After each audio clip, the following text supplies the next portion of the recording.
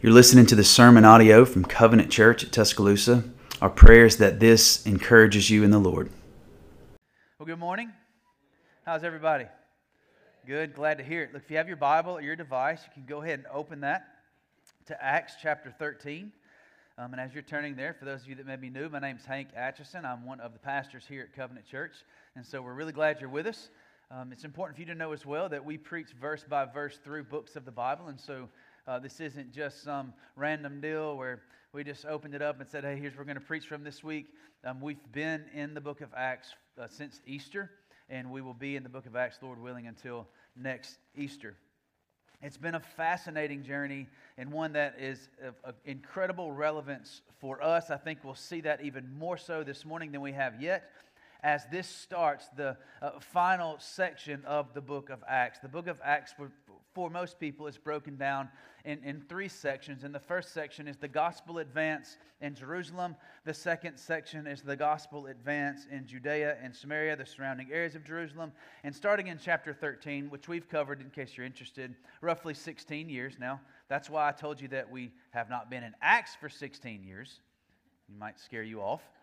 But that we have covered 16 years worth of the life of the first century church since Easter Sunday morning. Well, starting in chapter 13, the gospel, as the Lord commanded and as the Lord decreed, is making its way to the ends of the earth. And brothers and sisters, I don't think I can remind us enough how good of news that is for us. That the gospel made its way across the ocean and across the expanses all the way to our ears. One of the things that I think has been encouraging for me, well, there's a few things, and I'm going to give you a little heads up. I'm going to do this morning in the opposite way that you're taught to do it, okay? So fair warning, I'm going to give you three main takeaways, not just from Acts 13, but really from the entire book of Acts thus far. Because for me personally, as I thought through this introduction, and as we transition into this new section of the book of Acts, as we've been following this narrative in detail, there have been some things that have been incredibly encouraging for me, and I think the author's intent, inspired by the Holy Spirit, the author is Dr. Luke, the Apostle Luke. His intent was for us to see at least the three things that I'm going to mention to you now. And the first one is this: through the book of Acts, and it will continue in Acts 13, we should be inspired by the providential care of the Lord. It has been invigorating for me to be reminded of the reality that God is working all around us always. We read about these first Christians, and I think, man, these were superhumans. Like, they were special Christians. And certainly God used them in special ways and in unique ways. God worked through them and in them and around them in unique ways for the time that He allotted for them to live. But they're still humans. And somebody's going to amen this. They still have toddlers that are distracting. They still have disappointments of their own and disappointments from those around them that are distracting. It still gets hot. It still gets rainy. They're human beings that still have the temptation to forget the reality that God is actively working all around us. And brothers and sisters, that should inspire us because it's still true. He's working. Secondly, we should be inspired. We should be inspired by the absolute power of the Lord. Now his providential care and His power are closely related. But by providential care, in that first point, mainly what I'm highlighting is that all of these little details are factoring into God's plan. So when we say providence, it means that God has a plan, and that plan is decreed, and that plan is being carried out. And so the providential plan and his providential plan cares for His people and is about the purpose of His mission, which highlights His absolute power. We have seen already in the 16 years since the church was birthed in Acts chapter 2, we have seen the greatest powers of the world at this time try to come up against the Lord. And they've fallen short. In fact, the greatest spiritual power other than the Lord came up short on the day that Jesus Christ walked out of the grave. There is no power greater than the Lord. There will never be another power greater than the Lord. Therefore, the Lord's church, His people, nothing is going to stand in opposition ultimately to His mission. He's too powerful. He's too powerful. And so it doesn't mean that we won't have opposition. It doesn't mean that we won't have moments where we feel the darkness and it seems really bleak and we have a lot more questions than we do answers. It doesn't mean all that.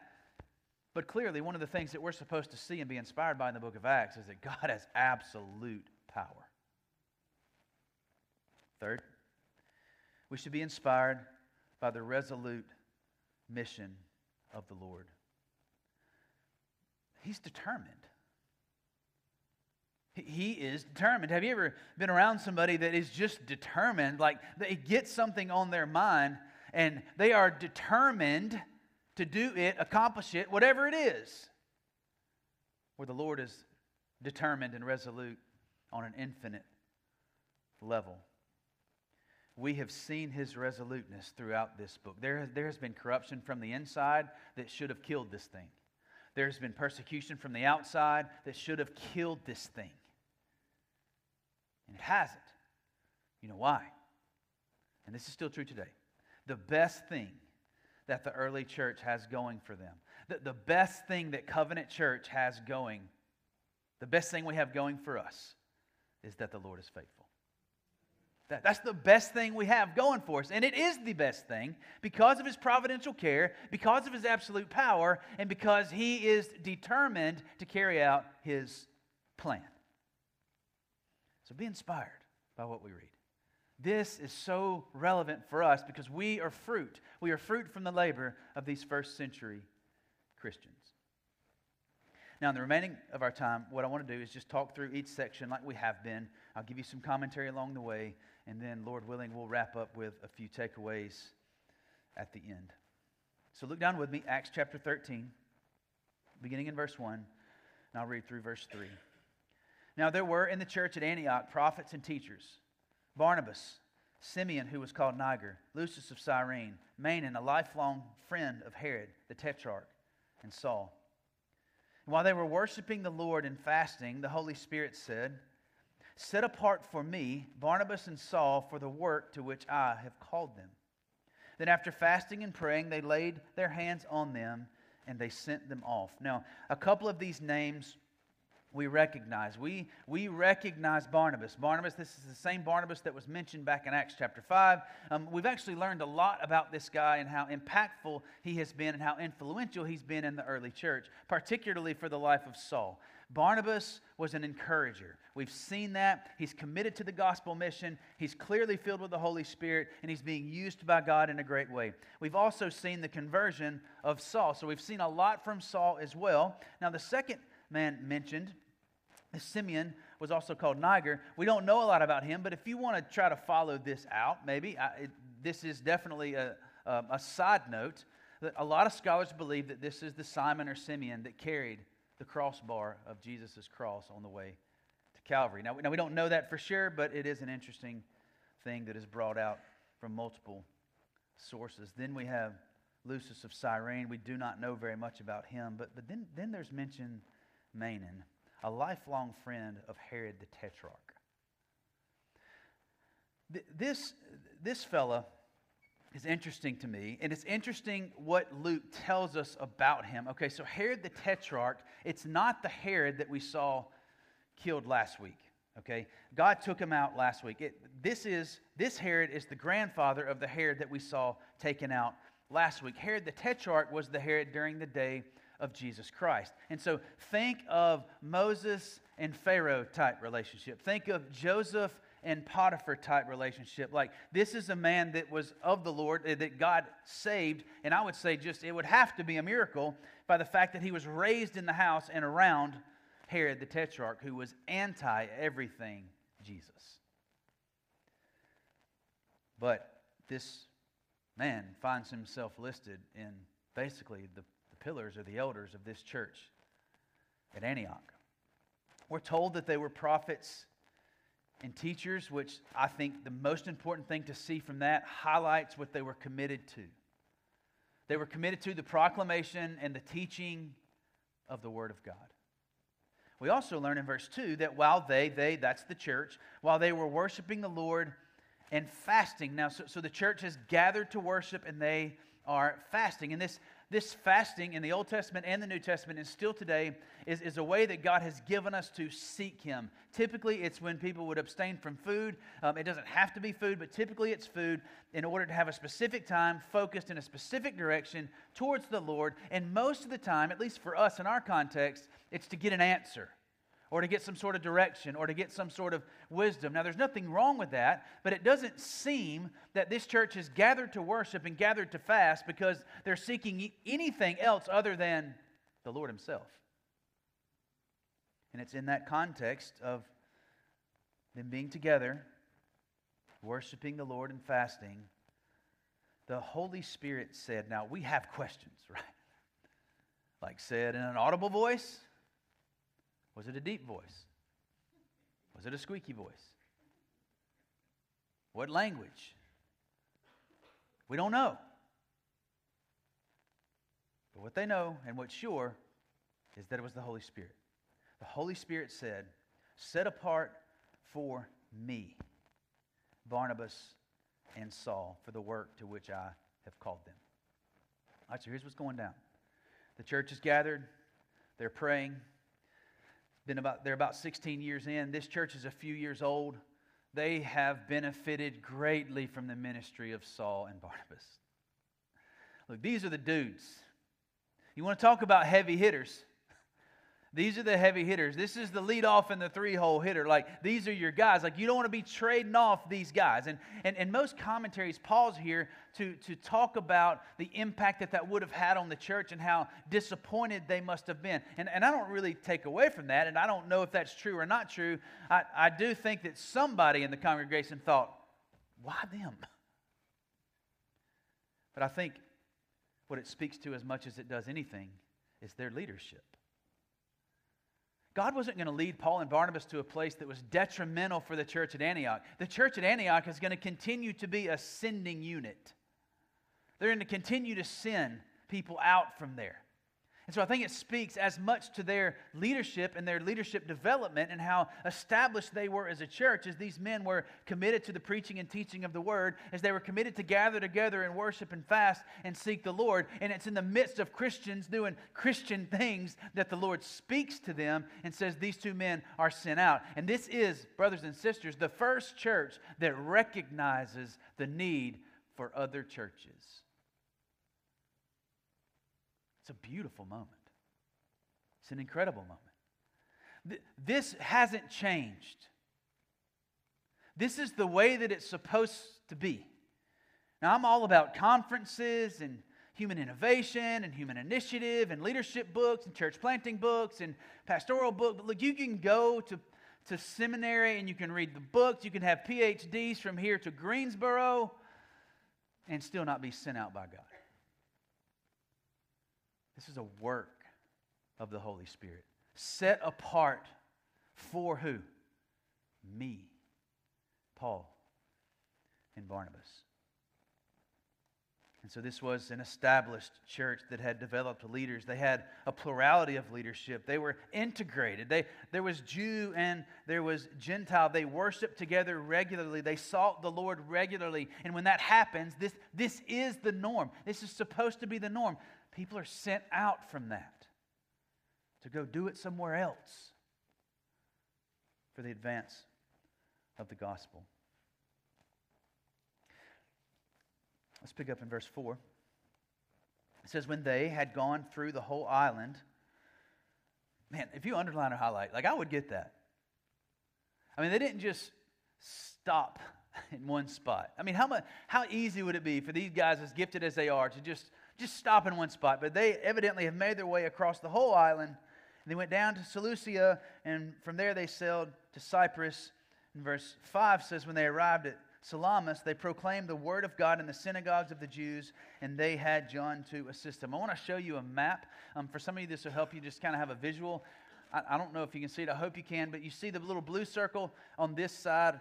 That's Antioch. And just south of Antioch is Seleucia. And they sailed from Seleucia to the island of Cyprus, and the first place they come is Salmis, and then about 90 miles or so, I don't know, my towards are off a little bit here. Maybe that's like southwest toward Paphos. They made their journey all the way across the island of Cyprus, and they did what they're going to do for all the missionary journeys. They proclaimed the word of God throughout the land.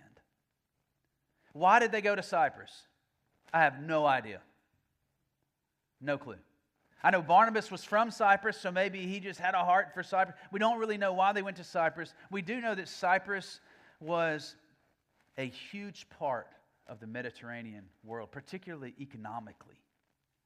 A lot of people coming in and out of Cyprus. Something else to note about Cyprus, even though it had a heavy Jewish community, what ruled the day was like a lot of these Mediterranean places, what ruled the day was not the worship of Jehovah. What ruled the day was the worship of whoever and whatever was the latest and greatest. The undercurrent of the culture were these hearts, most of them highly educated, brilliant, could work hard, were successful. But you had these hearts that were seeking, looking under every rock and every crevice for what was actually true and what could satisfy their hearts. And they'd come up short. So if we ask the question, well, why Cyprus? Well, I don't really know why Cyprus. I do know that Cyprus needed the gospel. And so that's where they take it. Look at verse 6. Verse 6 says, and when they had gone through the whole island as far as Paphos, they came upon a certain magician, a Jewish. Now, a Jewish magician is like an oxymoron. Okay? He lets us know he's Jewish, but the old covenant was clear. You would be killed on the spot for practicing any sort of sorcery or magic. Now, don't think like, a card trick magic here. Okay? That's not what's happening. Like these are people who are tapping into demonic, supernatural, evil forces. But this man happened to be a Jew. Did you catch his name? A false prophet named Bar Jesus, which means son of Jesus. He was with the proconsul Sergius Paulus, a man of intelligence. Now, Sergius Paulus would be sort of the governor of this area. Very intelligent, very powerful. Look, these nobodies, I know they're not nobodies to us, that's Paul and Barnabas, but these nobodies have no business having a meeting with Sergius Paulus. But you remember what I told you about sort of the heart of the culture? There's something missing. As successful as Sergius Paulus is, he's heard of the latest, greatest, newest religion that's sort of storming the Mediterranean world. And hey, I'm going to give these guys an opportunity to let me know. Now, we don't know his motive for sure, but we do know the truth of every human heart is that it's seeking and searching for something to satisfy it. So Paul and Barnabas find their way into a meeting with Sergius Paulus. And in this interaction, as Paul and Barnabas share the gospel, and this is true often, sometimes we don't see it as blatantly as this, but there is opposition. And that's where Bar Jesus comes in. And Bar Jesus is the opposition. So verse 7, he was with the proconsul Sergius Paulus, a man of intelligence, who summoned Barnabas and Saul. And listen, he sought to hear the word of God. But Elymas, the magician, for that is the meaning of his name, opposed them, seeking to turn the proconsul away from the faith. And so I hope it's sanctified, but like my sanctified imagination has Sergius Paulus genuinely seeking. And Bar Jesus knows it. And I wonder if Sergius Paulus is one of his prime customers. Like, if this dude finds out what's real and what's true, I lose a customer. I mean, I don't know that, but he opposes clearly and blatantly and intentionally. And his motive is to pull the proconsul Sergius Paulus away from the truth. That's what it says at the end of verse 8. The proconsul away from the faith. But Saul, who was also called Paul, aren't y'all relieved that we can finally call him Paul? Goodness gracious. Finally. He's Paul, filled with the Holy Spirit, that's important, especially when we read what he did and how he responded. Filled with the Holy Spirit, looked intently at him and said, "You son of the devil, you enemy of all righteousness, full of all deceit and villainy, will you not stop making crooked the straight paths of the Lord?" I don't think Paul had read How to Win Friends and Influence People.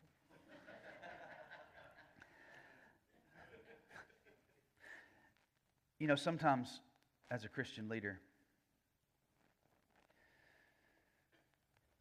you have to do this. And I know what gets the most press is the gentleness, the care, the tenderness, the concern, the taking care of, the compassion, and rightfully so. All those things were taught by Paul as he writes the letters back to churches that he plants. All of these things were modeled by Jesus Christ. But as a Christian leader, and we see this in the life of Jesus, and right here we see it in the life of Paul. As a Christian leader, there comes a moment, and there are moments where, and I don't want to offend, I really don't, but there are moments where passivity's out. Have you ever thought about like what a shepherd does? What kind of shepherd is fearful? What kind of shepherd is scared of the wolf? What kind of shepherd's scared of the dark? What kind of shepherd's not willing to do whatever it takes to get in front of the threat? And I may die on this hill, but you're not getting to my sheep. A lot of, we don't have a do you? And I'm asking me, do we have a category in our minds for people who love us enough to confront us? Or have we positioned ourselves intentionally around people who won't?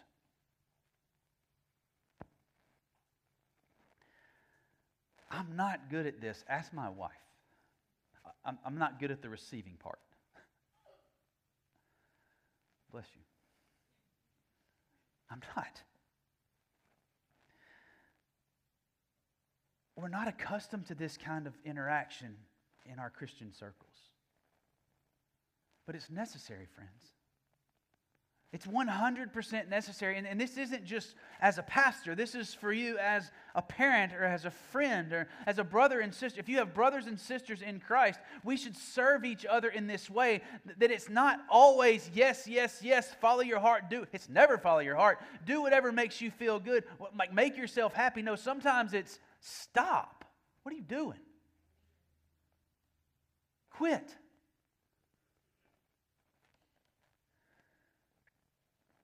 The Apostle Paul, and this is the takeaway, he loved Bar Jesus and Sergius Paulus enough to confront it right there. He could have called him. He said, hey, Bar Jesus, can we talk for a second? Excuse us, proconsul. He could have done that.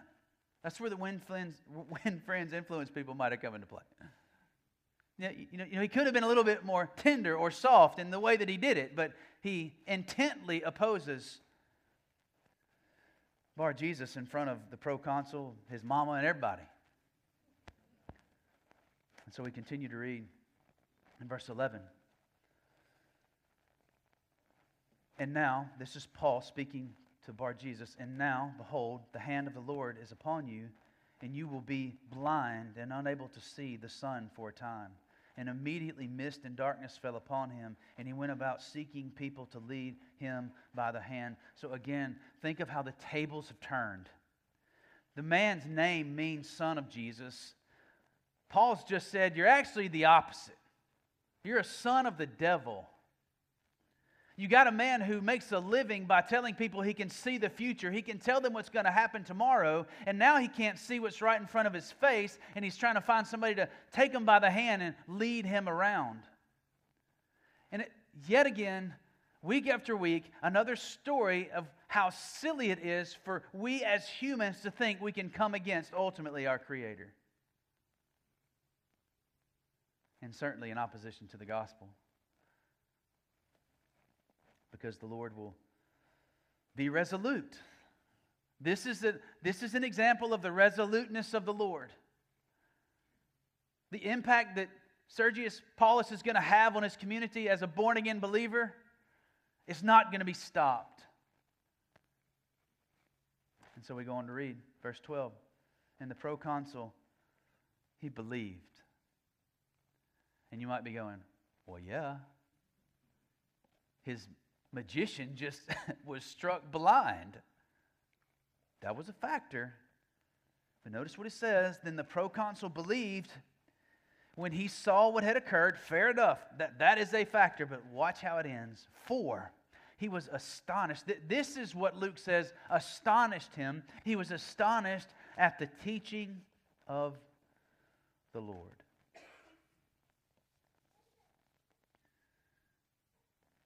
The word of the Lord. The gospel. You remember when I was telling you at the beginning of this where like the overarching search of the human heart is for purpose, peace, comfort, hope. And from the world's standards, they look at the proconsul and they say, that's what I want to be. When I was a little boy or I was a little girl, that's what I hoped to be. I wanted to have his intelligence. I wanted to have his money. I wanted to have his power. I wanted to have everything that he had. But here's the proconsul seeking out Paul and Barnabas. You know why? Because what does it profit a man if he gains the whole world and he loses his soul?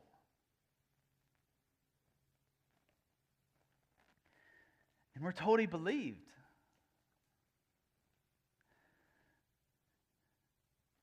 God gave him ears to hear and eyes to see. There was demonic opposition in the same conversation. But the Lord is determined. The Lord is resolute. The Lord is a good shepherd. And he rescued the proconsul from the punishment that he deserved. And Sergius Paulus, according to what we read in Acts chapter 13, verse 12, will not end up in hell because he believed in the teaching of the Lord. A few final thoughts. The first one is this, and these are repetitive by design. The first one is this.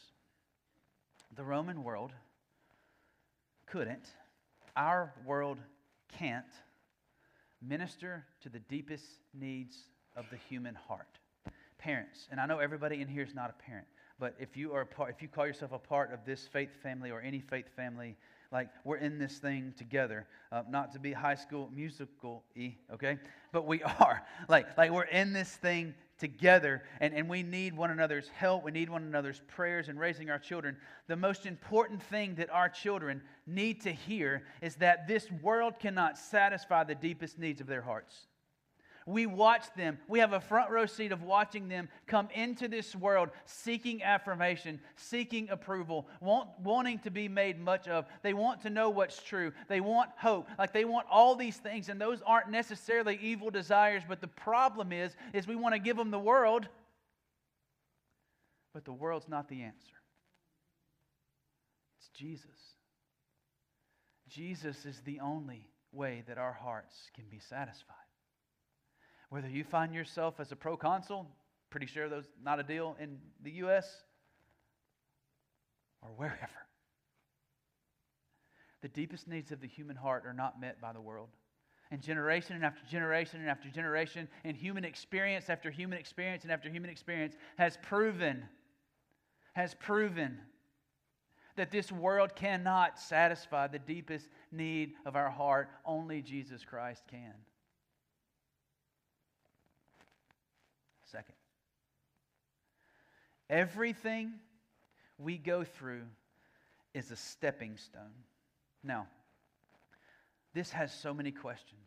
And friends, I am honest with you. I hope you're glad to know that. I'm honest with you. Charlie gets on me for saying that at the but like, to be honest, this puts tension in my heart. It puts tension in my heart because I know the things that I've experienced that were really dark and I don't have answers for. I know some of the things, I know some of your stories, and I know that some of you have walked through some really difficult journeys, some really hard things. Some of you are going through some really difficult things, and you're like, man, this just isn't what I signed up for. Like, what I'm experiencing doesn't feel consistent with what I should be receiving from a loving Father. And so the whole providential thing, the whole sovereign thing, just causes you angst. Right? It's just like, how am I But where do you go from there? To me, it's a clear split. He's either sovereign or He's not. He's either in control of everything or He's not.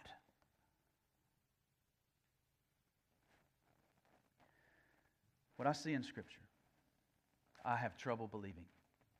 I hope you can handle that from your pastor. It takes faith to live with this tension. But when I read things like what Paul wrote to the church at Corinth, that these light and momentary troubles are achieving for us an eternal glory that far outweighs them all. Therefore, fix your eyes not on what you can see, but on what you can't see. For what you can see, I love this word, is transient. What you can't see is eternal. Or what he wrote in Romans chapter 8, where he says, these current sufferings, and oh friends, we've been through some difficulties, but not like Paul. These current sufferings aren't worth comparing to the eternal weight of glory that will far outweigh them all. And so even though it may be a painful step onto that stepping stone, and it may be weak-kneed and wobbly-kneed, and our knees may buckle, like all the things, everything that we go through, because of God's providential care, everything we go through is a stepping stone towards our Christ-likeness and ultimately to the glory of God in our lives. One of the most awesome things about being a pastor is that you're going to think I'm weird for this, but that I get to sit at the bedside of dying saints.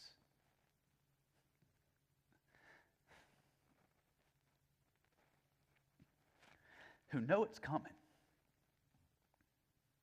They're sad. They're praying for healing.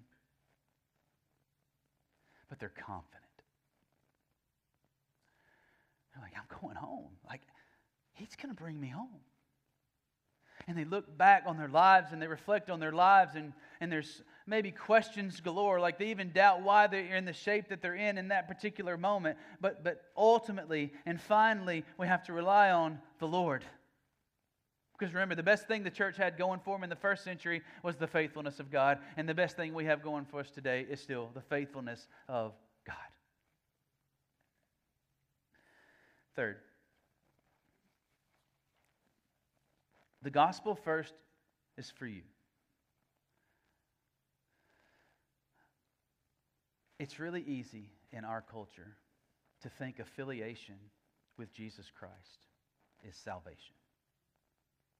Jesus didn't live and die the death that He died and display His power through resurrection in the way that He did and ascend to be the current ruling, reigning King of Kings and Lord of Lords at the right hand of the Father today so that we could be affiliated with Him. Affiliation, because your parents are, because you've been to church, because you've done Christian things, all that's wonderful. And you know what else? It's normal in our culture. It's pretty still, to this day, it's still pretty normal to be affiliated with Christian things and to like Christian things. But Jesus didn't do what He did for us so that we could be affiliated with Him. He did what He did for us so that we could become with Him and at His table and be in His family. Like He took our sin on Himself and gave us His righteousness. Which means for us as individuals, we have to come to a moment in our life where we recognize that our deepest need is Jesus Christ. And because of our own sin, we've been separated from Him. And the only way to get back, the proconsul Sergius Paulus, he could have lived 1.5 million years trying to gain righteousness and intellect and power, and it wouldn't have been enough. We do not have the ability in and of ourselves to save ourselves. We have the ability to affiliate ourselves, but we cannot save ourselves. And so therefore, for me and for you, we have to come to a moment where we recognize that Jesus Christ is our only way to be saved. Through His life and His death and His resurrection. And it takes you. It doesn't take your mama and your daddy praying for you. It doesn't take me praying for you. It doesn't mean go read. No, it takes you as one who is created by this God and has offended this God, going to this God and saying, I have offended you greatly. Will you forgive me? I see that you sent your Son Jesus to live the life that I could not, and He died the death that I deserve. And I place my trust in Him, your trust in Him. And then after that, we have to understand that the gospel is for our neighbor too. Just in a moment, if you would just think for a moment of your own personal story. Somebody loved you enough to share the gospel with you. Think about it. What I mean, for me, I had a football coach that was a great football coach, but he knew that he was coaching football for greater reasons than coaching football.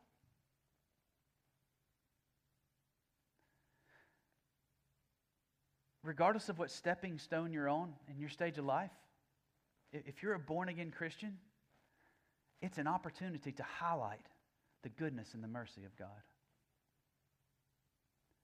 We have a responsibility as individuals, if you have trusted Jesus Christ, to take the message that you love to your neighbor. We have a responsibility as a church to take the message of Jesus Christ to Tuscaloosa, to Alabama, to the United States, to the ends of the earth.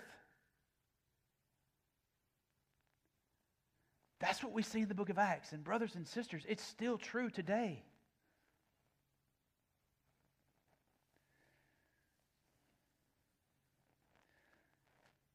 How impressed would you have been with Saul's conversion if that's where it stopped?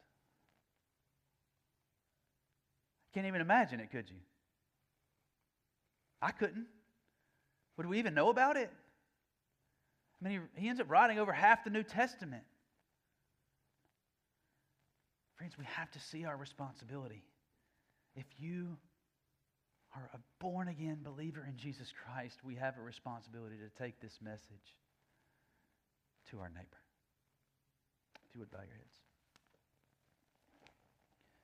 We'd like to thank you for listening to the sermon audio from Covenant Church at Tuscaloosa.